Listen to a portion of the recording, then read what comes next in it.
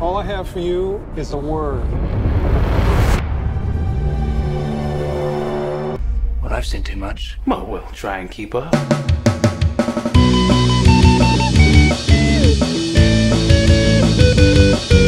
Sammy and Will, then along came up. Talking about movies is their only job. So wouldn't a pod about movies be fun? For all you know, this is the only one. There will be fun. Hello and welcome to There Will Be Pod, a 32 fans podcast where we discuss all things movies, past, present, and occasionally future. My name is Sammy Chester. And I'm Av Sinensky. And today we're going to be talking about the movies of September 2020 with a feature discussion of the new Netflix film by Charlie Kaufman called I'm Thinking of Ending Things, and a mini feature on 3 movies that disappointed us the most so far in 2020, and then wrap up, as always, with Classic Corner. I thought our feature is Tenet. Isn't that the big movie of September? We're actually filming this 3 months ago in the past, and it will be released 3 months from now in the future. So it's kind of like this weird time-bending thing where we haven't seen Tenet yet, but we're going to talk about Tenet. Tenet's with us, but it's not really with us. An apparition of movies to come, I guess. One of the reasons that we are doing I'm Thinking of Ending Things, I felt the theme, if anything, of the movies in the last few weeks is grim and glum. So many movies about suicide and serial killers. You know, I get that there's less movies coming up because of COVID and definitely less big flashy new releases. Why couldn't we have been getting a lot of indie comedies or indie inspirational movies? Is it just me, or are we getting successively less compelling and more morbid stories at the movies? I definitely agree with you in terms of the movies that I have seen and the movies that we are talking about today for the most part. Could just be those are the ones that are getting, critical acclaim. Don't know whether it's the case that there's actually been some sort of change in the marketplace or, something going on. We've spoken about how over the last few years, comedies have been one of the biggest hits. And I don't know if that's up and down the line, meaning it's from big Hollywood comedies to indie comedies, but comedies, they're like the rare breed these days. To get a great comedy, I didn't love the Andy Samberg movie a few months ago, but I thought it was a lot of fun. I would definitely recommend it to anyone. That Head and Shoulders, the most compelling comedy of the year. It's not even a pure comedy. A lot of the comedy has become like genre movies. They either have to now be a comedy and a rom-com, or a horror comedy, or an action comedy. We just don't have those Will Ferrell, Ben Stiller, comedy star movies which is weird for a while now. My impression is daytime TV shows are still comedy driven. And my wife definitely loves comedy. And, she watches, for instance, Andy Samberg. She's constantly watching old episodes of Brooklyn Nine-Nine. And she loves it. She loves that kind of stuff. And I imagine there's a massive audience for an Andy Samberg, Brooklyn Nine-Nine-esque, maybe not about police these days, but, type movie. And we just don't get that. And I don't quite understand why. I mean, I think Adam Sandler is a special talent, but I don't think there aren't Adam Sandler type comedian talents out there in 2019, 2020, and they're just not getting on screen. I don't have an explanation. There was a time in the past few weeks when we were talking about what our feature should be this month when I was really pushing for a comedy. I said, hey, there's this one, there's that one, maybe this one will surprise us. But look, they all basically were crap. This podcast, I think we'd agree, is pro new releases. We aren't afraid to call them out when they're bad. A lot of the forgettable movies that are coming out over the last few months are getting unusually more positive reviews than they deserve. And I think there's this con where movie critics are trying to stay relevant by playing up movies because, in general, the movie audience is declining because of COVID. And, I don't feel the need to do that whatsoever, even as I still am excited and want to support new releases. But like Mulan. Mulan was getting way more praise than it deserved. And you even compare it to some of the Disney live action movies from the last few years, which I don't think it's vastly different. And those were getting trashed. I think there's one thing that you won't hear that on Will Be Pod. If we don't like a movie, we'll tell you we don't like it. We may disagree. And, we're still pro new releases as long as they are quality. Yeah, absolutely. This is primarily a new release podcast, and that's what pays the bills. So that's what we're going to keep focusing on. I was convinced, as I've said, that because of the rundown in quality, that 2020 was really shaping up to be just, a lost year in terms of movies that I liked. So what I did is I ran this comp with 2019, where I picked my favorite movie for every month, March through September, or really March through August, because I started this earlier this month. And I said, okay, for instance, in July, which July 2019 versus 2020 produced the movie that I liked more? So my favorite movie, July 2019 versus my favorite movie in July 2020. And what I was really surprised by was that from March until August, which is 6 months, I was actually tied 3-3. I was surprised. And I think what that suggests is any year, or at least in 2019, there are all those sort of dry months. I mean, you only have to look till last year. Last year, do you remember what our feature was in 2019 September of?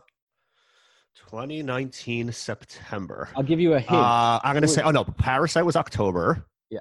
September was the sequel to Bend It Like Beckham, so to speak. Oh, the Springsteen movie. Blinded by the Light. Blinded by the Light, yeah.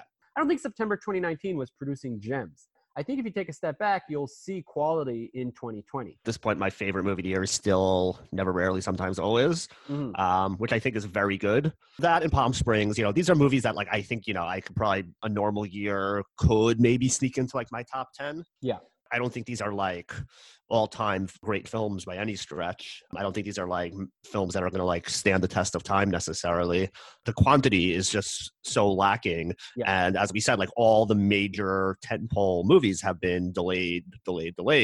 Obviously, what we're left with is just not going to produce anything sort to the, top-heavy quality of a normal year. It's just not possible. To take you on memory lane, I recall our conversation a year ago, and, There Will Be Pod hardcore fans, I guess it wasn't called There Will Be Pod at the time.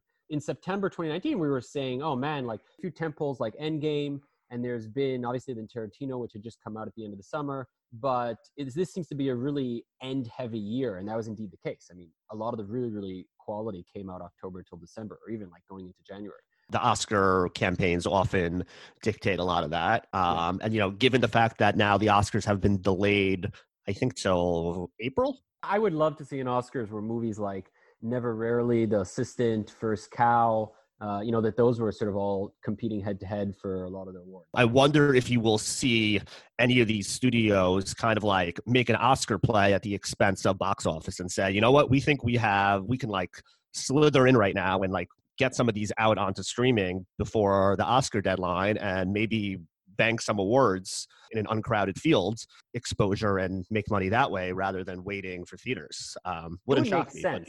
Yeah, and for a studio, I mean, these studios that, especially the ones that are like aiming for prestige, like getting Oscar nominations is a big part of their marketing strategy long term. So, this could be a year to kind of, for some of these films, there could be some low hanging fruit. Rather than waiting till July for make $200 million, you put it on streaming. Maybe you make 10% of that, but if you win Best Picture, you come out looking smart.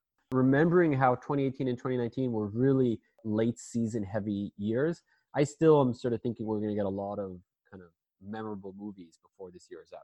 And not just the ones that are on our radar, but I think a few more. Let's dive into what we have seen. I would say probably the best movie I've seen in the last 2 months of new releases is a documentary that was released on Apple Plus, Apple's new streaming service, called Boy State.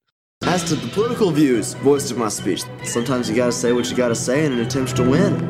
I think he's a fantastic politician. But I don't think a fantastic politician is a compliment either. It is a documentary about model government type program for Texas high school kids. They do separate boy states and girl states, which I think plays a big factor in a lot of the things that we see in this film. They don't really explain super well how everything works, but basically, you get there, it's like a 3 or 4 day program, and the students have the opportunity to run for different offices, endorse certain platforms, do the work of politicking and running for office and learning like kind of how like the behind the scenes of being a politician or office holder works. The film does a really great job on focusing on 3 or 4 really fascinating characters, some of which they paint as heroes, some of which they paint with more of a villainous brush. I think that a lot of people think that this movie is more revelatory than I thought. It's very like cinematically powerful. Let's say this was just like a narrative feature and you just like pretend that's what it is. There's like a lot of tension and drama. You kind of want to see how it plays out. You want to see who's going to win these elections. You want to see, if good is going to triumph over evil, at least as the way it's presented by the filmmakers. There's definitely a lot to admire from what you see from these kids. And there's definitely a lot that feels the kids placing a mirror on adults and saying, well, this is how we see the grown-ups doing it. So that's how we're going to do it when it comes to things like bullying and racism and social media, using that to kind of spread lies and misinformation about your opponent. I have movies basically I recommend and then I don't recommend, and then like the ones I think are super special. And this is a movie I recommend against people seeing. And the reason is, and maybe I was a little bit influenced by what you pointed out, and therefore I was reacting against it. The movie was getting praised as being very insightful and very memorable. And I didn't find it insightful, which you actually owned up to, which I thought was really interesting. To me, it was as similar as the Fire Island scandal docs, and I forget which one of those two I liked more that came out, you remember, last year, except that the Fire Island scandal documentaries had funnier, more gotcha interviews. And, you know, maybe there's two really memorable kind of quotes from Boy State, one from the Jewish teenager where he says like, yeah, you know, politics is basically, I don't know, stabbing the knife in the back of the other guy, or when like the all-American cowboy sort of guy says something similar, you know, but from a different perspective. He goes like, well, you know, I guess I had to sort of betray my values in order to win. Like those are, to me, the most like kind of gotcha, interesting, kind of compelling moments. I saw Boy State. I was like, okay, you know, there's other things I disliked about it, but overall, it was a little flat for me. It was a little too, how would I put it? It was a little too, as you almost seem to like, too biased. It had too much of an agenda. It was too clearly setting up a certain character as the good guy and framing the others as the bad guys. And I think a better documentary would have been a little bit more the Obama-sponsored movie that came out last year, like American Factory. American Factory, yeah. American Factory, I thought, did this incredible job of really kind of giving you multiple perspectives and allowing you to sort of engage the issue from a whole range of preconceived biases. And this one, good example is like you have this this character who's a disabled teenager, who, if he had what I would say the quote correct political views, would obviously have been framed as one of the heroes of the story for, you know, all that he's overcome and like how smart he is and articulate and forceful and trying to push for what he believes in. Because he's anti-abortion and pro-guns, he's, you know, obviously painted as a villain. And of course he uses some tactics that, you know, are not praiseworthy either. But, you know, I feel like if it was the exact same kid who was pro-choice and anti-gun, they would have found a way to make him the good guy. Definitely think that's a valid criticism of the movie. I also just like didn't really understand exactly the mechanics of like how the whole like campaigning is supposed to work. And what because they're doing all day. What are the kids doing? Yeah, because like nothing is sports most of the time. Nothing is like actually at stake here. Because, you know, I don't know if you know this, but the impetus for why they went and decided to make a documentary out of this is that at the previous year's Boy State, the delegates have voted to secede from the United States, which, guess what? Boy State is not actually binding on U.S. policy. So, you know, there's no effect on anything, which just like leads me to believe that like these votes that they have to be nothing more than just popularity contests, which were you a YU Model United Nations, also known as Yunmun? Or Yunmun? No, I never did Model UN. I don't know why. I just, you know, I got involved in other things. So I not only did it as a high school kid, as a delegate, but because I sort of had such a fond association of, you know, respelling Bulgaria as Bulgaria and, you know, all the other sort of elements that MTA was known for advancing at YU Model United Nations. Suffice to say that our high school that Av and I went to usually did well at our Model UN, but we also were the people who made like the biggest joke of it. So when I got to college, there was a very different Model UN that was organized by, I don't know, the Maryland State Association, a bit more like Boy State. And I actually was a judge 2 years running at a more professionally run Model UN. But suffice to say, it made me appreciate Boy State, I guess, from that angle. One element that you just pointed out is that my understanding in this movie is that the characters were pre-selected.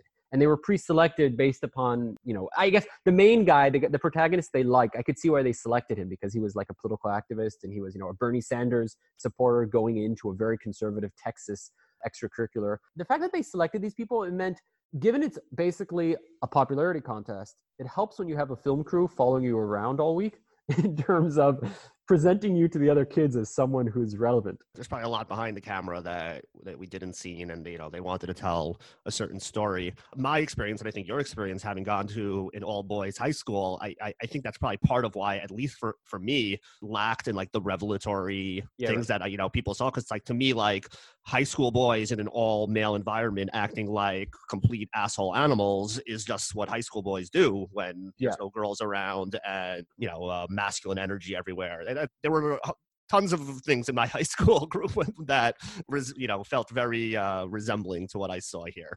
It's galling to see a crowd of like 600 dudes, mainly white dudes, deciding abortion. The only policy issue they seem to care about, abortion and gun rights, they discuss abortion as if like they are the arbiters of what abortion should be, which I guess is what happens in our society. Yeah, well, that to me was for sure putting up a mirror be how the number of decisions that have been made in that realm with women just completely absent from the decision making process. That's exactly what happened in this movie. The fact that there were no girls present drives that. There's nobody in the room to say, well, have you thought about it this way? Which is why, in general, like diversity is such an important thing in whether it's in government, whether it's in companies. Like you need somebody into the room that's to say, well, that's actually offensive for this reason that the person to no fault of their own possibly just may not have thought of. Why, this kind of environment for this type of event just seems like, I don't know why they do separate the boys and the girls. I think it's just like a Columbia Barnard thing that never evolved. If you do, if you do a boys and girls one, at that age, there's studies that show that the different genders perform better or worse depending on whether the other gender is present. Women do better in an all-women environment academically, and guys do better in a co-ed environment. That's very true. Yeah, because the girls make the boys behave. Let me give you one, because I think the movie we both saw that I'll suggest is actually your favorite movie, and that's because it stars Spider-Man. It was supposed to star Captain America and the future Batman, I think, Robert Pattinson. Yeah. This was like completely so this is a Marvel DC crossover. Yeah, and they're all getting to like roll up their fisticuffs and punch people and stab people and save people. And so it seems to be a grand old time at the MCU, DC, ECU, whatever it is, theater. Yeah, this movie was super fun. Except the movie I'm talking about, of course, is The Devil All the Time. There's a lot of no good sons of bitches out there. Excuse me, preacher. You got time for a sinner? I studied something. It's called the delusion. A belief that is untrue. It is our delusion that lead us to sin. Delusions! The impression of Boy State, people seem to be like, is, oh, we're fucked in terms of portrayal of politics in this country. And Devil All the Time takes that maybe 20 degrees further and says, oh no, we're not just screwed, but we are living in a grim dystopian. Yeah, we're not just practically screwed, we're also existentially screwed. Exactly. And we're going to get to a bit more. I mean, I think some of the movies are going to take us even farther down the hole of, negativity. The Devil All the Time is pretty far down the rabbit hole in terms of negativity and grimness. All-star cast. The reason I mentioned that is Captain America supposed to be the police chief in the movie, and then he couldn't do it. I don't know what movie he did instead. So what's the name of the guy in the MCU who has one arm? Bucky. Yeah, so Bucky is the actor who replaced him, who I didn't recognize in the movie. I don't know if you recognized him, but like... Sebastian Stan. Yes, name, Sebastian Stan. So he has that Godfather type thing where it's like cotton balls in his mouth, so his lips are really low. It's one of the movies I most admired from September, and that's because I think the acting is really good. There's several scenes in particular. I never knew that Tom Holland, who plays Spider-Man, who's the protagonist effectively in this movie, even though he doesn't show up for the first 40 minutes. I didn't realize, and I'm not a huge Spider-Man fan, I never thought of him as a great actor, and I thought he did a really good job. Robert Pattinson, as he's been doing over the last 2 years. Pattinson. Okay, there's a few more vowels dropped in there. I'll get it once, he gets his big Batman role. He knocks it out of the park. He's so fun. Bill Skarsgård, who I didn't know, he is, again, very, very dark, but there is not a role miscast, and I think almost all the actors are doing great work. And so for the acting and for the sort of there will be blood atmosphere of this movie, those are the reasons I would recommend people see it, acknowledging that it's a flawed movie. This movie was definitely trying to capture some sort of there will be blood vibe. I mean, that church even kind of looks like it was modeled after the church from There Will Be Blood. Yeah. I just found the experience of watching this movie to be extremely painful. I mean, some of that is probably by design. That's not the movie's fault for being what it is. For starters, this movie has what felt to me like a 60-minute or so prologue. Yeah. Literally almost an hour into the movie before Tom Holland and Robert Pattinson show up. It's like it goes to great lengths to establish, the generation that comes before them. And that's for, important thematic purposes in terms of showing the way The these sins of fathers. yes, are you know, returned and the to way their that we sons. pass down religion and violence and vengeance and all these horrible ills of society get passed down from one generation to the other, the same way that we pass down ritual and, you know, holidays. Basically, by the time Tom Holland shows up, I was like already pretty checked out of the movie. Which one of the preachers was more There Will Be Blood? I thought the first one. Yeah, I Yeah. thought the first one. Yeah, he looks a bit more like him, and he was a little bit more, you know, that sort of screaminess. So you would advise people against it. You'd say it's long, it's grim, it's too much negativity, skip it. There's just like no subtlety. Every character in this movie basically is cartoonishly evil, kind of trying to drive home this theme of violence begets violence, like over and over and over again. And I'm just like, yeah, I got this an hour and a half ago already. You didn't need to like keep driving it home. So let me give you one saving grace, and this will crop up in a few other movies. Do you know who, this I found out afterwards, I didn't know going in, this movie is based on source material, you know, like the feature. Yeah, it's written on a book. It's adapted from a book. Yeah, so it's adapted from, you know, a very respected book. And you know who the narrator is who guides you through the movie? I mean, he's... Yeah, it's the author of the book. Exactly. And the author of the book is born in, what's it called, like Kicker Loop, West Virginia, the small town that's the setting of most of the movie. He was born there, he was raised there, and obviously he wrote his book, exaggerated version of his childhood. I hope very exaggerated. Yeah, and I would say that this is a movie that even if you didn't know it was adapted from a novel, it's extremely obvious from watching that it's adapted from the novel. It feels like a novel. Exactly, and that's exactly why I liked it, because the movie at some point for me, and I had no idea it was the author, you know, who was our narrator. At some point, I felt I was in a book reading, and what I was watching on screen was my imagination as I closed my eyes and sort of listened to the author stand up at the lectern and, you know, read a chapter, in this case, all the chapters of his book. And that was special. That was kind of fun. It was kind of cool to think, oh, I'm like in my imagination seeing Tom Holland and Robert Pattinson and Jason Clarke, who I think is really good in this.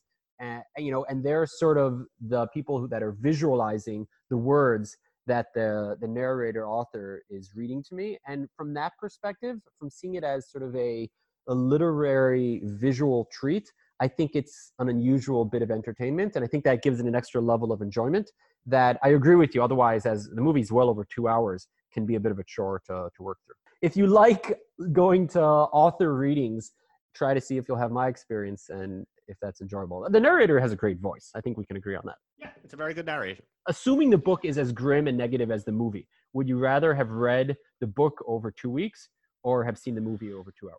At this point in my life, I don't read too many novels, so I'll take the movie version. I just really think this movie could have been much more compressed. And maybe it would have been an easier pill to swallow. Agreed. But it was just like 2.5 hours of just being punched in the stomach. What are a few other hits or misses from the last? Yeah, I will highlight one movie that well done and one movie that I thought was not well done. So let's go from low to high. I saw the new HBO Max release on Pregnant, which is basically the same movie as Never, Rarely, Sometimes, Always, except it's not good. Sharp listeners will remember that I said this movie was coming back in March. Yeah, literally the same story. It's about a teenage girl who lives in the Midwest somewhere in a state where minors cannot get abortions without their parents' consent. And because she has religious parents, she doesn't want to involve them. And she finds a friend and gets her friend to road trip. Travel with her to a place where, I think to Albuquerque, New Mexico, where they will provide abortions to underage girls without parental consent. It basically then becomes a buddy road trip comedy where the end result is abortion. It just focuses for me just way too much on the road trip element because basically it's like a slapstick version of Never, Rarely, Sometimes, Always. It just wasn't really that funny. And I think just the tone where it kind of altering between what is a very serious subject and an event that could, is a major event in the life of a young girl puts like this attempted comedy spin on it. And then when the emotional moments come, for me as a result, they fall really flat. There's like a moment at the very end of the movie between the young girl and her religious mother where, it's kind of like a reckoning for the end of the movie. And it might have landed if those two actors had shared time on screen previously in the movie. I think Will, our MIA, co-host right now, he said the best scene of the year back in March, which I think we both agreed with him, was the Always Better, Sometimes Maybe. Sorry if I'm butchering that. The scene where she's having that very stark conversation. Yeah. Is there anything like that in this movie? Because to me, that would be the reason almost to see it, to see how their take on that scene. Not really. There's definitely they're trying to pull an emotional punch when she actually gets to the the clinic and has to go through the procedure. I would not recommend it, especially if you've seen Never, Rarely, Sometimes, Always. If you haven't, I would say go back and see that. So I'm going to take your advice. I did not see Unpregnant. Figured I'd wait to hear from you. And I'm going to go with Av on this one and leave it as a miss. The new movie that I think is worthwhile is a Netflix documentary that's been getting a lot of buzz called The Social Dilemma. Probably the scariest movie of 2020. It's basically about, social media and the way that these social media companies are manipulating us and all, the horrible things that are happening in society as a result, the fragmentation and the polarization and the hacking by foreign countries trying to influence us and companies trying to manipulate us. There wasn't that much groundbreaking in here. If you're following this story, watching other documentaries, if you're a fan of Sam Harris, podcast, he talks about this sort of stuff all the time. I just think very effective to kind of see it all laid out in one place, just kind of like the full story beginning to end. And I'm guessing it's still not the full story, and just the way the algorithm is designed, drive up our id and just like play into our real, the things that make us excited and engage us and just pull us deeper and deeper into these rabbit holes that polarize us and blind us from other people. And you just kind of end up deeper and deeper in. I mean, which one would you say gives you a more darker view of the current political socio climate? This or Boy State? Oh, it's The Social Dilemma by far. Okay. So on the grim index of September movies, this is higher up on the level of grimness. Yeah, and one thing that they show is that me and you, let's say we have mostly similar politics or general worldviews, and that you would think that as a result, we're seeing fairly similar things. When I go onto Facebook, when you go onto YouTube, we're kind of getting a similar thing. Even if you acknowledge that there's this algorithm that's kind of driven to play off what we like and what we don't like, a slight 1% change in our interest or what we basically show the social media companies by liking things and sharing things that we like can completely change the perception of what we're seeing. They give these examples how you can just start on a perfectly innocuous YouTube video, say for example, learn about how the Federal Reserve Bank works. Within 2 clicks, suggested videos on the side, you click one and you'll end up on some well, how does the Federal Reserve Bank really work? And within 3 clicks, you'll be at why Jews control the world economy. One of the more influential first girlfriends I had was when I was in my early 20s, and a slightly older woman, she must have been in her late 20s.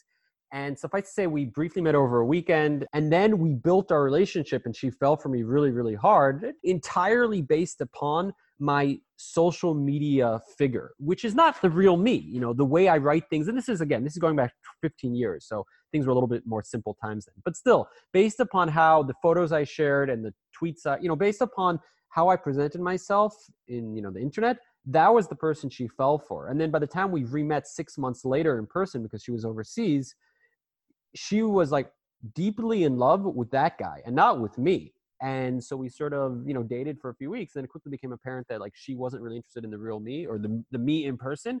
Digital you, which all of your clicks and everything else is being constructed, that and, the Av that the people who live and circulate with him day to day, they're very, very different Avs. Amongst the most grim September movies you saw, you said tops of the year. Didn't you see a movie about how a bunch of people are gonna be killed in the next 24 hours? Yeah, She Dies Tomorrow. Yeah, the title was just I'm not seeing that. No way. Yeah, I didn't like it. It was a clever idea, and it tapped into an interesting feeling, similar in a way to It Follows. I don't know if you saw that from a few years ago. Yeah, also no interest to me. Yeah, but basically it's this girl just she starts having these premonitions that she's gonna die tomorrow. There's no explanation. She just kind of feels it, and then everyone rightfully tells her that she's acting crazy. But then that feeling of anxiety and existential dread starts spreading to the people that she comes into contact with. And I think it's, in theory, it's this interesting allegory about the way that sort of anxiety left unchecked can multiply. And all of a sudden we have a whole society that's kind of sleepwalking, feeling like the end is nigh. But the movie itself just wasn't that entertaining or interesting. It just really wanders for very long stretches. I thought the first 10 or 15 minutes hooked me in, and then I kind of subsequently lost interest with each additional. Yeah, it sounds representative of this month. Again, we are highlighting some of the better ones, but I would say that might be the most representative of any single movie this September. So I'm glad we got a chance to give it its 20 seconds of fame. Let me give you one or two of my own. Get Duked. It's a Scottish movie, UK produced. What it is it's 3 punk teens and a nerd classmate of theirs are sent off on a hike in the Scottish Highlands where they run into a bunch of crazy rich elitist people who want to kill them. And then lots and lots of drugs happen. Your generation, you're always complaining, always saying you are the victim. You madman! 1 chance, 2 chance, 3 We have to stop them. Yeah, low, super high. You won't get away with this. We always do. Let's finish this. And the movie is made by a former music video director, and that's the aesthetic that drives the movie. It comes at you really fast. The jokes come really fast. Editing style comes really fast. You know, there'll be like text on the screen and whatnot. If you sort of settle into that aesthetic, I found it to be a really great time. Final plug, and this is alone reason enough to see the movie. James Cosmos, who people may know more as the, I think, 998th commander of the Wall, Jorah Mormont. He also, of course, is in Braveheart. Basically, he's the classic crusty old Scottish guy. So in this movie, he plays a crusty old Scottish guy who does copious amounts of drugs. And he's really, really fun in the movie. And that's, you know, again, as I said, reason enough to see it. But to me, it's the most fun movie that I've seen in the last 8-9 weeks. And it's a plug. It's a movie I think people should see. Yeah, I watched about, I would say 7 or 8 minutes of Get Tooked. I found literally every second of those 8 minutes to be completely annoying and impossible to pay attention and just unbearable. Okay, so I turned it off. I do actually think the first 5 to 10 minutes might be the weakest part of the movie, but I hope so. I think as it builds, it gets better and better. I mean, there's a scene that basically is a music video because the Pakistani British kid who thinks he's a hip hop guy, he starts performing hip hop for a bunch of drugged out Scottish farmers. And then the movie kind of montages into sort of all 4 kids where they are and the people they're fighting and whatnot. The movie doesn't take itself seriously whatsoever, and yet it does have very much 2020 themes. Is it unusual that we're having a number of movies this year about people killing people for sport? Because there's Get Duked, there's Bacurau, there's The Hunt.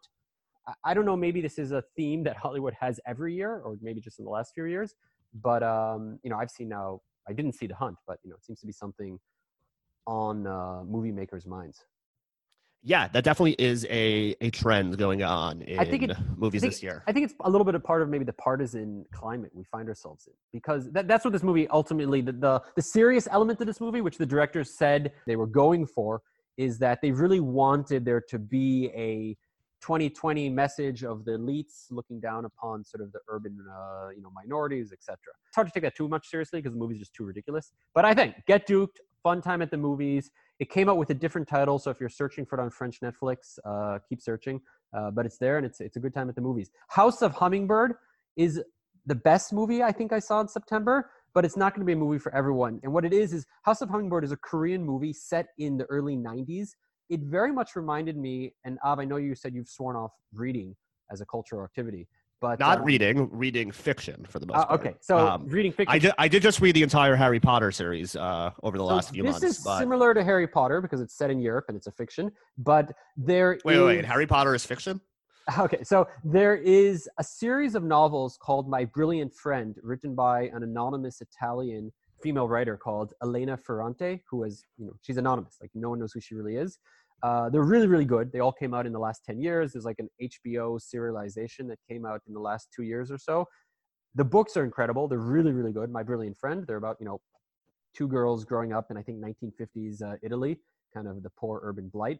And suffice to say, House of Hummingbird, which is not based on a novel, plays out similar to that novel, which is it's the coming of age of a preteen girl in 90s Korea, all of the sort of challenges she faces growing up in Seoul, her search for relationships, her search for friendships, her search for, mentors, her search for relationships with her siblings and her parents. The criticism I will say is the movie's way too dragged out. It's way too melodramatic, but it's very, very well shot. And if you are willing to sort of step into a foreign language, well-made, but bit dragged out, 2 hour plus movie, then this is for you because it is a good movie. So to me, it's sort of a mixed recommend. There's a movie from the late 90s called EE. It sort of is on those lists of like best movies of the 90s.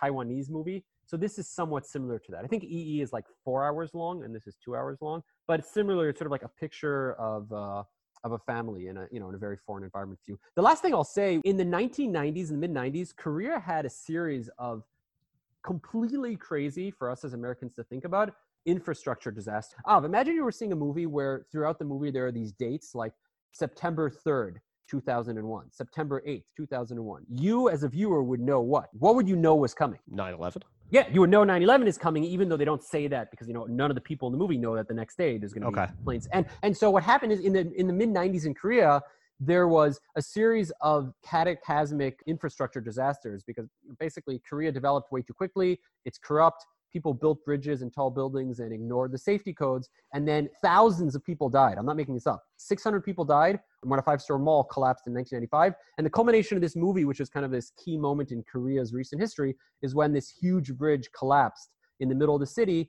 And I think like 80 people died. And every Korean watching this movie, and this movie was made in Korean for Koreans, they know that date when it happened. It's like seared into their memory. They all know people who died.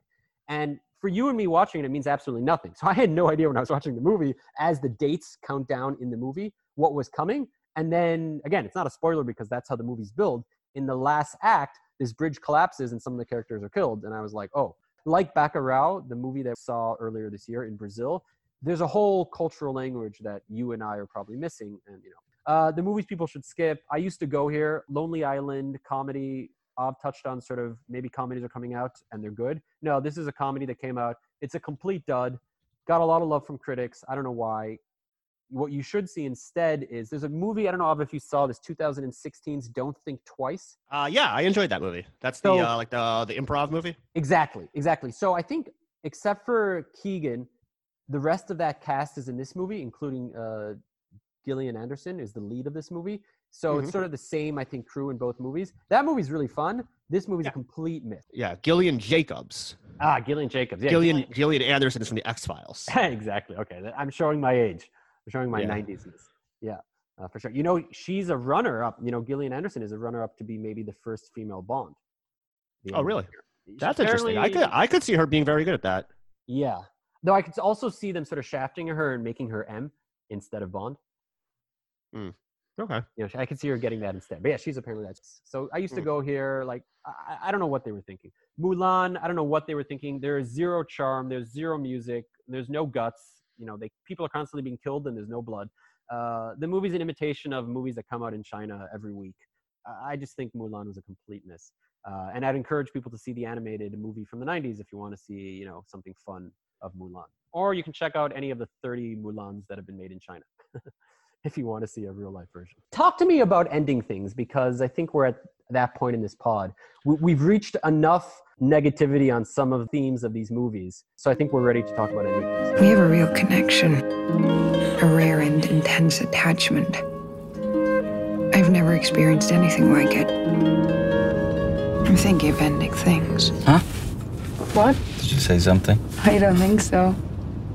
Weird. I'm thinking of ending things, Sammy. Why? And if you were, what would your story be about? I'm thinking of ending things kind of plays a double entendre in this movie, I would say. Yeah. Before we get into the movie, I think that we should say that this is a movie that we're going to have to spoil in order to be able to talk about. Yeah. Because of the way that the movie ends and kind of sheds new light on everything you've been seeing until then. How would you frame this if you didn't want to spoil it to people? I'm thinking of ending things, at least the way it presents itself, is about a couple played by Jesse Plemons and Jessie Buckley. So the two Jessies. Jessie Buckley, of course, very famous for being in Sammy's favorite movie of 2019. I mistimed my woo, by the way. It was for the second Jessie. Yeah. Jesse Plemons, most famous for Breaking Bad, Friday Night Lights. He was on a season of Fargo. He was in Game Night. Really good character actor. Toni Collette is also in this. She plays Jesse Plemons' mother. And it's a story of this couple, Jesse and Jesse. Going to see the parents. Going to visit his parents and meet his parents for the first time. I'm visiting Jake's parents for the first time. He hasn't been my boyfriend for very long. They really are looking forward to meeting you. I think of ending things. Although what becomes clear pretty quickly is that there's something askew going on here. It doesn't really flesh itself out until, I would say, the last act of the movie, where it starts to become more clear what's going on. It's an extremely strange movie, which is what one would expect from Charlie Kaufman if you've seen any of his previous works. And he's the director and writer of this movie based on a book. He's most famous for having written the scripts for Being John Malkovich and Eternal Sunshine of the Spotless Mind adaptation.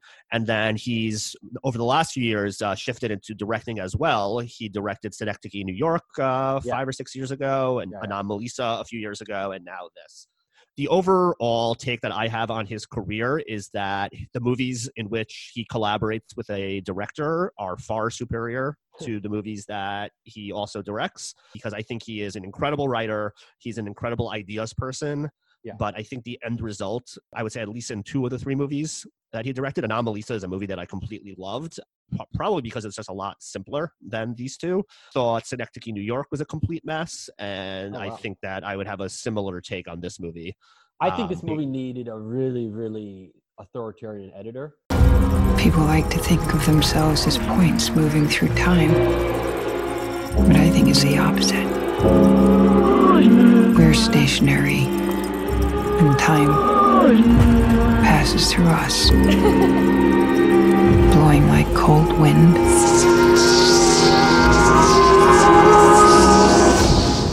Maybe this is how it was always going to end. Spoilers, open season.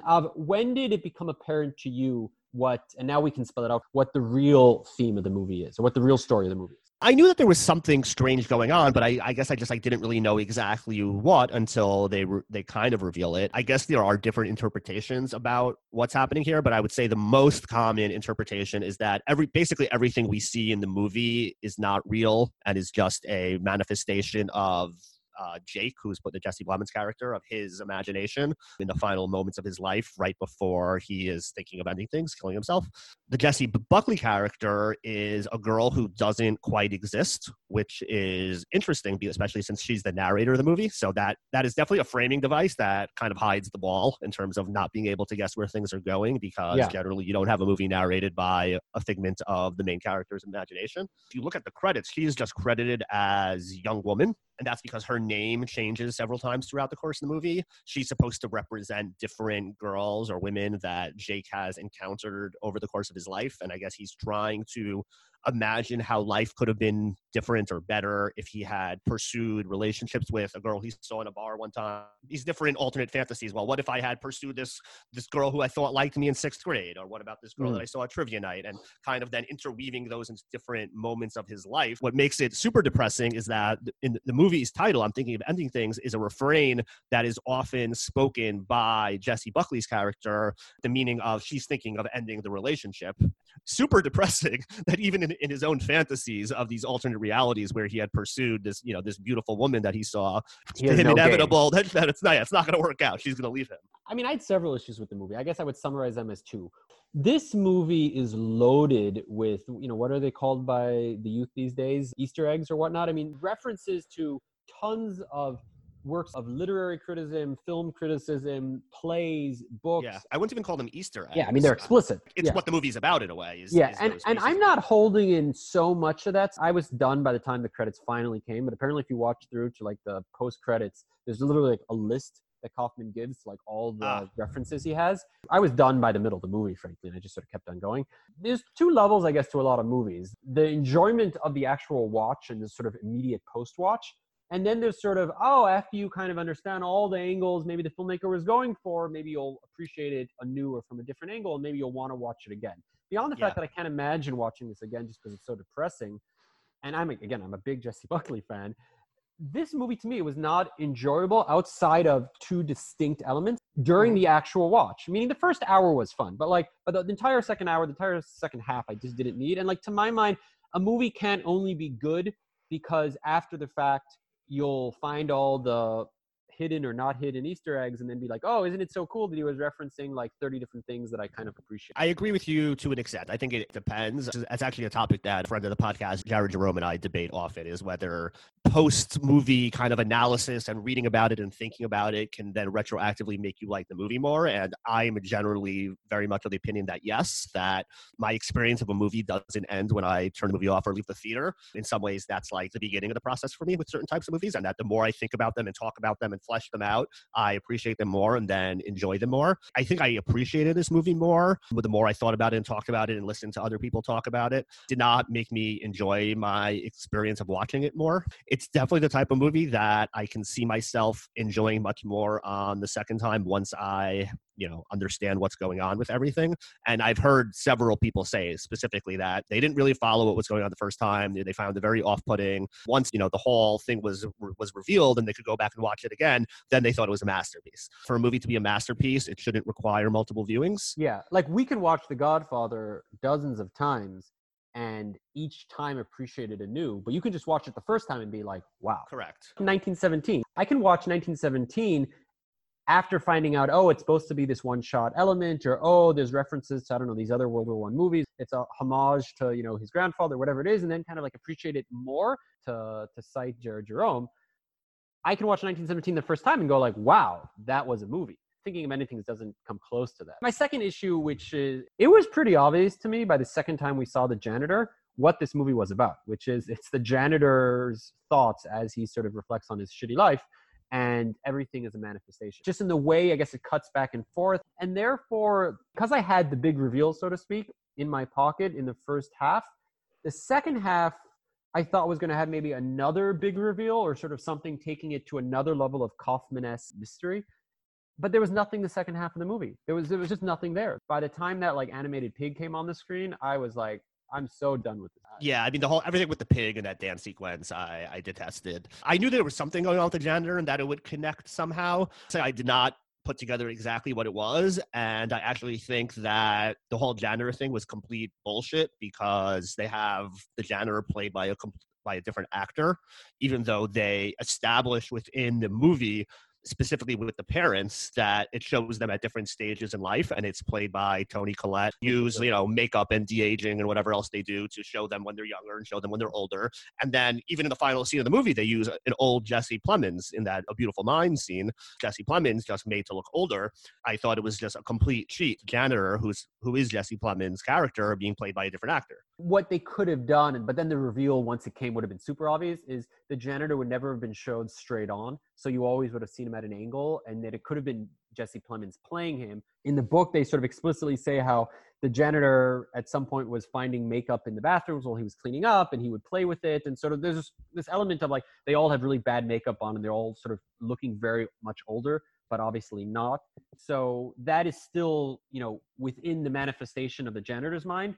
To me, that wasn't an issue, that's Jesse Plemons looking kind of badly old, because it's all within that fantastical manifestation. The real world, the janitor is how he should look, because that's who he really is. The only reason they did that was to mask the mystery in the ending of the movie. They didn't want it to be a surprise at the ending. They would have just had it be Jesse Plemons aged. Yeah. But because they wanted it to be a reveal at the end, they used a different actor, which I think is a cheat. Three things I really liked about this movie. On the whole, this is a movie I'd recommend people do not see unless Kaufman-esque, those sort of movies are your jam. Otherwise... Yeah, if you're just like an average, casual movie watcher, this is probably not going to be for you. The three things I really like, the entire dinner scene. Jake tells me you're studying quantum psychics.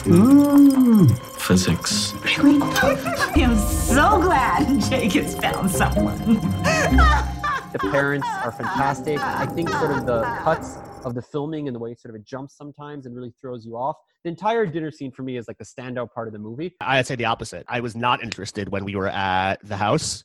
I was only interested in the movie when it was the two of them talking in the car about pop culture. Those are the parts of the movie that I found interesting. It was like very before Sunrise-esque, just like, a couple schmoozing about the types of things that I like talking about. So that part I found interesting. So it really tapped into this idea about pop culture, how we form our identities, and whether we are really anything more than the accumulation of all the shit we've watched. A really interesting idea that it taps into, although I didn't find that it really ends up going anywhere more than where it does after like 10 or 15 minutes of that. The most interesting conceit and question in the movie is, can a fantasy exist on its own terms? This is the most brilliant thing the movie does, which you pointed out of, is having the protagonist end up being the manifestation, and therefore it throws you for that big loop. I read somewhere that he actually didn't want to put any sort of twist into the last half of the movie. The book ends with sort of a more horror movie-like ending, and there's a twist and people get killed in all sorts of grisly ways. And like Kaufman went away from that, which, I respect. I think adaptation, he's learned how he can do whatever he wants with source material. But I thought the second half, if the protagonist, Lucy, Jessie Buckley, would have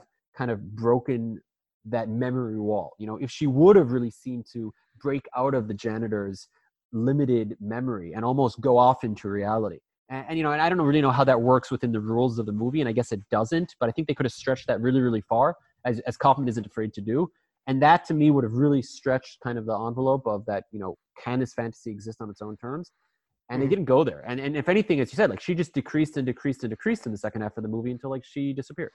I mean, I guess that was probably by design. She's kind of a deconstruction of the manic pixie dream girl. Yeah. Because like the premise of the movie is like him like wondering how things could have been different if he had only pursued these girls or women that had entered his life at various points. Could that have changed his life? I think the answer is supposed to be no. You know, that's not how real life works. You know, you need to be kind of like self-sufficient in a way. And then when you meet the right person, like they kind of add to and complement your existence and your identity. It's your identity is not dependent on meeting this like dream girl that is going to make everything okay. And I think it's also like a good deconstruction of just like the human tendency to just like tell ourselves platitudes about how everything is going to be okay eventually, and it's just like it's only a matter of time, we'll figure it out. It reminded me kind of like that scene near the very end of Boyhood where the mom is like having this breakdown because he's going off to college, and the line that like always struck me is she's this middle-aged woman and her kids are leaving the house, it's just her now. She says like, I always assumed that there would be more. This is a feeling I've had in my life also, where it's go on and on in your life, in the back of your head, or at least in my experience, in the back of my head, like I always sometimes still feel like, okay, I'm still like waiting for like my real life to start. Yes. Like this is just the prologue. You have to snap yourself in. You're like, wait, no, like this is it. Make the most of what you have here. This is it. Like you're living it. You have children now. You have a job that is going to be a career that you've chosen. Like there's nothing coming to save you. Say, okay, now starting now is going to be your real career, your real life. Yeah. And like, that's like the classic mid-20s to mid-30s to put things into millennial like context, like early midlife crisis. No, like this is what you were always waiting for. Like you are now on the stage, and if anything, in 30 years, you're going to be slowly kind of pushed off to the side. This is the life that you're going to look back on when you're older. This is it. This is the prime. I think what we're pointing to is that the movie does raise these good questions, but there's so much mess there. And I think there's other movies that I think raise some of these same questions, but do so in a much more sharp, compelling way that you don't need to go to, I'm thinking of many things, to reflect on those points. The last bit I did really like though in this movie, I don't know if I've ever really seen this in the same way.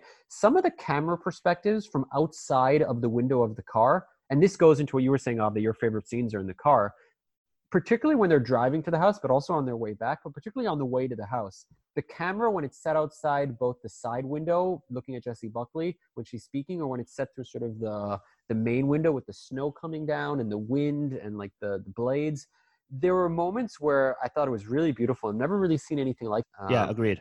Yeah, those scenes with the snow were very beautiful. Because the lens is being like interrupted by the window and the snow effect. It reminds me of 2 years ago, there was a movie that got on a lot of kind of artsy-fartsy critics lists, which was it was the last movie made by a celebrated Iranian film director, where the entire movie is a few 3-minute shots of scenes filmed in Iran. And effectively, that sounds terrible. It's not a movie. The way I described it in my one-sentence review was that this is the best screensaver of all time, because they're absolutely beautiful scenes with great music, but there's no movie. I mean, it's just, you go from scene to scene and then you go to the next one. But they have like beautiful wind and beautiful rain and snow, and I don't know, like a horse walks across the screen. I think Jessie Buckley in particular is going against, what was it, Dr. Dolittle 2 that came out in January that she was in? It wasn't Dr. Dolittle 2. It was just called Dolittle. Okay. I saw it with my kids. It was god-awful. So she's had some competitive roles for her best movie of the year, or her most challenging. But I think she's better than this movie. I think she takes a really challenging part. It's not like a best actress of the year type performance, but I think she really dives into it and is fun to watch. She's great. She has an energy on screen that is fantastic. I would love to see her in more things. Yeah. And she's really good in this. I think Jesse Plemons is very good in this. Also, I think Toni Collette's very good in this. I think the acting in this is great. The ideas in this movie are really interesting. The same thing I would say about Synecdoche, New York, which I found myself very intrigued by, but just like when the movie ended, I just like didn't really understand what I had watched. So which is why my earlier analysis, I think Charlie Kaufman, and far be it for me to tell, a celebrated screenwriter how to, make movies, but I think he would really benefit from going back to collaborating, because, the movies that he made with Spike Jonze and others in the 90s and 2000s were masterpieces, and 2 of the 3 so far that he's directed have fallen short of that. because of just the lack of a structure, the messiness of them, for whatever reason, to me, lacks the ability to just... You're touching on something which is, to me, the beauty of movies and, TVs as well, versus, for instance, like a book, which is it's a multi-party production. I used to tell people during the good days of Game of Thrones, the reason why like seasons 3 and 4 of Game of Thrones, or maybe 2, 3, and 4 of Game of Thrones was better than the book material, frankly, is that you just had all these creative minds coming together from the various directors and the producers and the actors and the scriptwriters and the cast directors and the people making the scenery versus, one old former scriptwriter in Hollywood in New Mexico kind of creating everything on his own. And like that can create beautiful, beautiful things. And so I'm always, except when it's like a studio gets involved and like reduces it to nothing, in favor of more cooks in the kitchen, I find, with movies. I generally find that's kind of the beauty of the movie, that there's a lot of cooks, as opposed to, something like a novel where it's a single hand doing everything. The entire kind of ride away from the home, she keeps repeating over and over, like, I want to go home. I want to be done with this. This ice cream is melting. And I didn't like the second half of the movie. And every single time she said, like, I just want to be done with this already, I was like, yep. You got me. And maybe she's too good an actress, because I think it's dangerous in a movie when you have someone voice the sentiment of, can't this be done already? I'm bored. The audience avatar.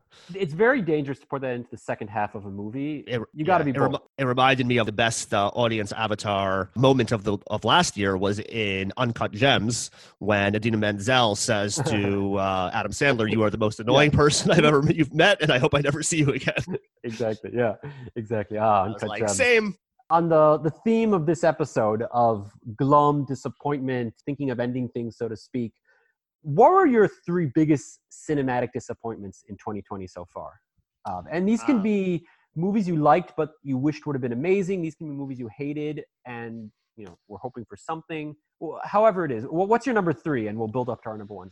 So my number 3 is a little bit of a cheat, and I think you may be going in a similar direction, and that is Tenet, which is a movie that I hope to actually see. Disappointing because you haven't had a chance to see it? It's disappointing because of the whole release strategy has been a complete clusterfuck. Like, I mean, the fact that they've decided to actually go ahead and release it, but then like only in certain places. So now like some parts of the country are seeing it and some aren't. I mean, the box office numbers have been a complete disaster. So I guess, they got what they deserved in trying to rush this thing out when every other movie studio in the world realized that this is not the time for these big blockbuster releases. Yeah. I mean, it's just now it's like half pregnant. Some people have seen it. Some people haven't. Like, it completely missed its moment to have this cultural impact, because now by the time more people are going to get to see it, like, the moment will have passed. Yeah, and as we all know from this episode, Ab does not like things involving pregnancy. I like some things involving pregnancy. As long as they're not September associated. I'll give my number 3, very different direction. I was considering some of the truly, putrid movies I've seen, like The True History of the Kelly Gang or Extraordinary, or even a movie like Misbehavior, which has Jessie Buckley. It came out this month, but no one should see Misbehavior because it's really bad. But I skipped all those because none of those really deserve any more reference than they just got. And my number 3 is Capone. I think it's an obvious pick. I think when you had Tom Hardy as Al Capone dealing with his demons, it was such a great setup, and the movie really could have been out of the park, a 2020 showstopper. Still enjoyed it, but it's obviously very flawed, and it's a forgettable movie. And, it was disappointing. It should have been up there as one of the redeemable marks of this year. And instead it's, my 3rd biggest disappointment. My number 2 is The Hunt, referenced earlier. It is a movie that got so much attention because of its initial trailer. The fact that the president of the United States was complaining about this movie before it had even been released. They delayed it. They were I don't know if they re-edited it. They re-released it with a different marketing strategy. Because of all of that drama around it, and like what I thought was like a pretty interesting premise, I was excited to see it, even though it's not the type of movie that I would usually like run to see right when it comes out. This one I did. It sucked. So it was very disappointing. Little did you know that it would end up being one of the best movies you saw in theaters of 2020. Well, I didn't see it in theaters. I saw it on VOD. Oh, okay. When you said you ran to see it, I thought maybe you would, because it came out right before theaters closed, no? Right around that time. I don't remember exactly. And I think it was one of the first movies that they did the VOD release strategy for. So I laid down the $20 to see it, and it was a big waste of my money. Oh, so it deserves your number 2 spot. Cash that you put in versus the enjoyment you got out. It's the biggest miss of the year. Yeah, it's by far the most I've paid for a movie in a long time. Okay, well, you're speaking to the wrong audience there. My number 2, you're not going to like as much, but maybe you'll sympathize a bit, and that's Hamilton. And I get it. It's Hamilton. How can it be a disappointment? The reason is, and this, after all I heard, and I have so many friends in the New York area who, you know, waited months and years to get a ticket to see the show, and people who saw the show when it was traveling around North America, and how it was this transcendent experience. And then I saw it, the movie, and that was the first time I saw the story, listened to the music, and it was entertaining. It was very entertaining, and some of the songs are really terrific.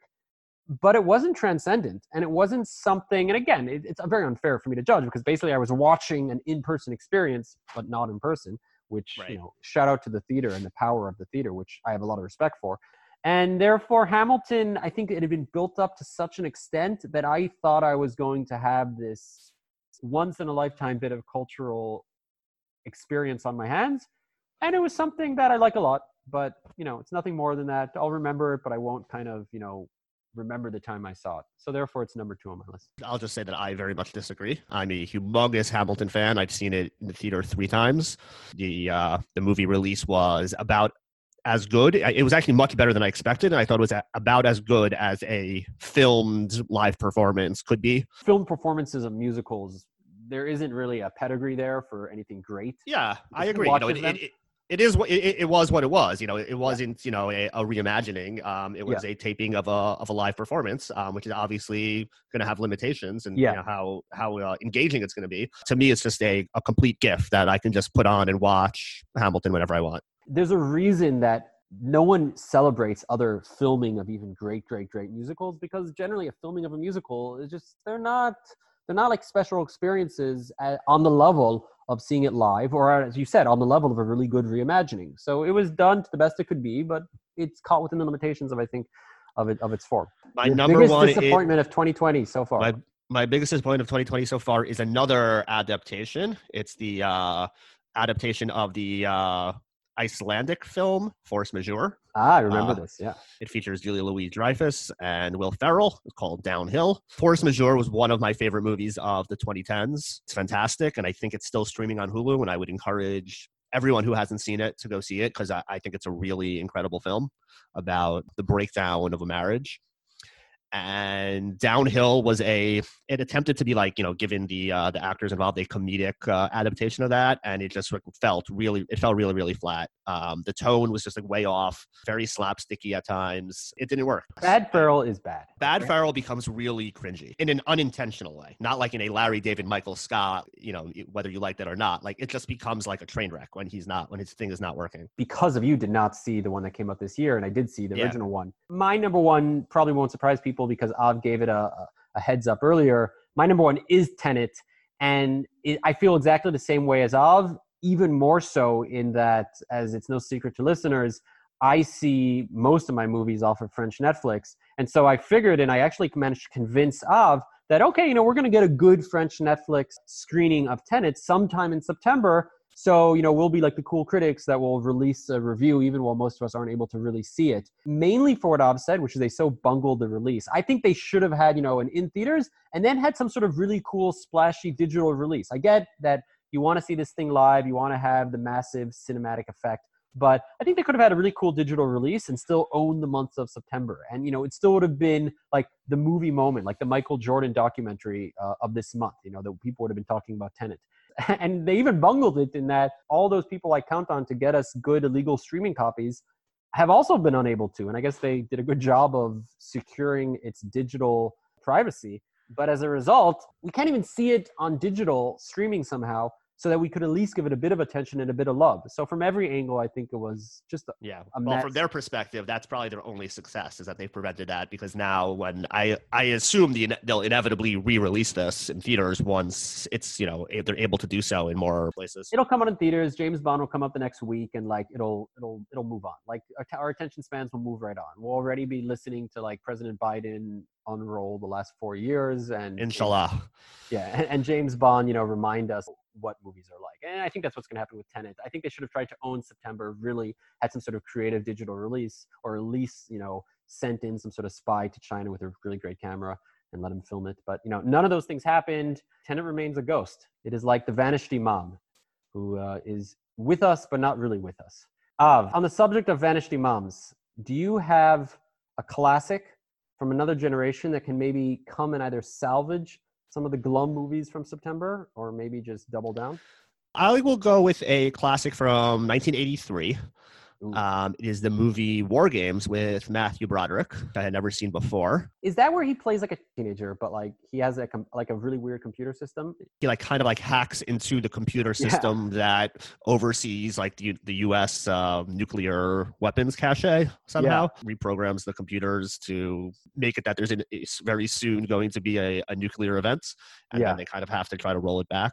It's very, very 80s with like just like the 80s camp and like unseriousness that I just like really enjoy to like make such a movie with such high stakes, but just like not take itself too seriously, just like not feel the need to explain how this works or why it's happening, and just like go with it and just enjoy seeing Ferris Bueller. Even though Ferris Bueller wasn't a thing that existed yet at the time. I tend to think of Michael J. Fox as like the go-to teenage guy of the 80s and not Matthew Broderick. But like Matthew Broderick has like killer roles. Watched Back to the Future with my daughter. She's actually turning 7 tomorrow. So I was going to say 6-year-old, but soon to be 7. I experienced something with her that I had never experienced before, which was we watched the first movie and she immediately insisted that we watch the second movie. She was like so into it and just so wanted to see what happens next and where it goes. How did she know there was a second movie? I guess I probably told her that it's like, I told her like, it's like Star Wars, that there's like, there's several movies. And if you like it, we can see more. And she like literally like the movie ended and she just like started like jumping up and down. She's like, can we watch the second now? Can we watch the second now? And then we watched them back to back. I think she's rewatched the first two like on her own at least once. So she's like really into them. She told me that generally when we watch movies, she likes watching movies, but she really watches movies because we get to eat popcorn. Except the only two movies that she liked the movie more than the popcorn is Back to the Future and Star Wars. So I think I'm doing a good job. I can't have a parent corner because I don't have any kids, but using the Minnesota Twins, Oliver Shalom, as a touch point, in 1991 when the Twins went to the World Series, if you can imagine those days when they were good and clutch in the playoffs, my dad took my brother downtown for I think game 5 or game 6 to go like buy tickets off the street, French Netflix style, and to watch it live. And he didn't take me because he said it's really hard to get 3 tickets, but it's much easier to get 2. So he didn't want to risk it and be stuck not getting tickets and have to come back home. I was really upset, and I was like 5 years old at the time. What I effectively, I think my dad figured out is that what I really was upset about was that when we went to see baseball live, we got snacks and we got a big soda. And so he made sure that when I watched the World Series game at home by myself, because him and my brother got in and they saw it live, that my mom made a big thing of popcorn for me and got like a big cola. And so I watched the movie. I watched the game at home and I got what your daughter appreciates. And I think by the end of it, with the incredible World Series that it was, I started appreciating what was on screen as much as what was in my mouth. Identify with your daughter very strongly. I think you identify with my classic corner because it came out in the 80s as well. Very different. It came out in 1985. It's an Oscar winner, so I'm sure you've seen it. And it's a movie that for years I thought was a bad 1980s superhero flick because it's called Kiss of the Spider-Woman. I always just kind of associated when I heard the title as been like, oh, that's like before Spider-Man movies were good. That's probably one of those crappy ones. But it's obviously very, very, very different. William Hurt, he's the lead. It's him in jail in sort of a Brazil-type country in the 1970s and 80s. And it's about him and other political prisoners in jail and how they sort of form male friendships and push back against the regime and the fantasies that they have in their minds of what they'll do when they get out of jail and, what they ultimately do when they get out of jail. And what's special about the movie beyond Hurt's performance, which is really, really good. He's the lead. He plays a sort of strange, I guess, kind of upper middle class homosexual. He's the only homosexual. I think the movie was sort of famous in the way that he was homosexual at the time. The movie has this very conflicted narrative in its criticism of like male friendships, male sexuality, police states, memory, Nazis, desire, loyalty. Sort of gives you a lot of different perspectives, and it's a complicated movie, and therefore it lives up to its reputation. If you haven't seen it, I would certainly encourage Kiss of the Spider-Woman.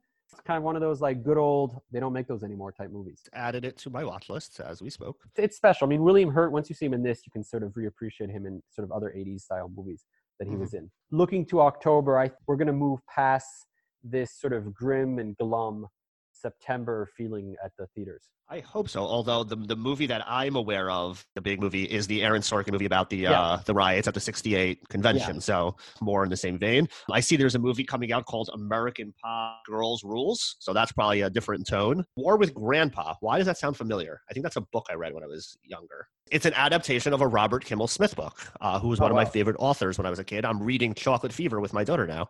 And when did they say the new Borat movie is coming out? I think late October. And I mean, I guess I'll watch it. I'm kind of out on Borat. I've lost interest in his whole shtick, having seen some of these mentalist Netflix specials, mostly the work of Darren Brown.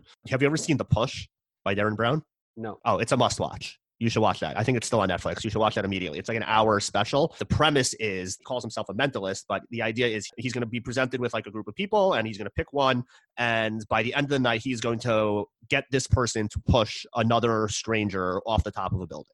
And it's an experiment to see whether he could accomplish that by manipulating different situations. I would highly recommend that and some of his other work. But I would say that like once I started watching those, I realized that Borat, or Sacha Baron Cohen, uses a lot of the psychological manipulations that this guy does. And that therefore I started to just feel more empathetic for these people that he's really just like taking advantage of and kind of just like manipulating him into doing what he. I think there's just like an effect that people have that when they realize that they're part of a performative thing, they'll go along with it if you can get them to. Like you'll see that some of the stuff that Borat does like literally involves people reading off cue cards. People like they don't think through what they're doing because they feel like they want to be part of something and they don't want it to go badly. They'll kind of just go along with it. I find him though really fascinating as an individual. I mean, I thought with The Social Dilemma, the movie you said you really liked from this past month, and Sacha Baron Cohen has made some of Facebook and its impact on American society a major cause. The remarks he gave about 2 months ago on that subject made a big impression on me, and I thought were very well said. So I find him as an individual pretty dynamic. He reaches sort of into the gutter sometimes. So I think October will be a bridge to post-COVID movie months to come. It looks like also, so there's going to be 2 other Netflix movies that have been anticipated. One is Mank. I'm on moviephone.com and it says it's scheduled to come out October 31st. David Fincher's movie about Mankiewicz and the creation of Citizen Kane. Yep. Rebecca, the remake of the 1940 Alfred Hitchcock Best Picture winner. It looks like it's slated to be released on Netflix on October 21st. I haven't seen Rebecca, but I've been doing a little bit of a Hitchcock binge over the last month or so. I've watched 5 Hitchcock films. I'm excited to watch Rebecca and then watch the Rebecca remake. October looks like it has some potential. Yeah. And then hopefully there'll be some surprises too, so that way we can have a nice episode next month. I want to laugh a bit. I want to see a movie. I want to be transported a bit, regardless of sort of how some of the political climate goes and the corona climate goes. I want to be taken on a spin that way, and I don't just want to be thinking about She Dies Tomorrow or Kiss of the Spider Woman or Capone or I Used to Go Here or just literally just look over the titles of the movies we discussed in September. Obviously, I'm thinking of ending things. I kind of want to move a bit away from the suicidal thoughts that were with us this month. That's my wish to the God of Hollywood. Let it become true. When there's a moon in my window and it slants down a beam across my bed, and the shadow of a tree starts a dancing on the wall, and a dream starts a dancing in my head, and all of the things that I wish for turn out like I want them to be, and I'm better than that smart Alec Cowhand who thinks he's better than me, and the girl that I want ain't afraid of my arms, and her own soft arms keep me warm, and her long tangled hair falls across my face just like a rain in a storm. I ain't gonna dream of her arms no more. I ain't gonna leave her alone. Going outside, get myself a bride, get me a woman to call my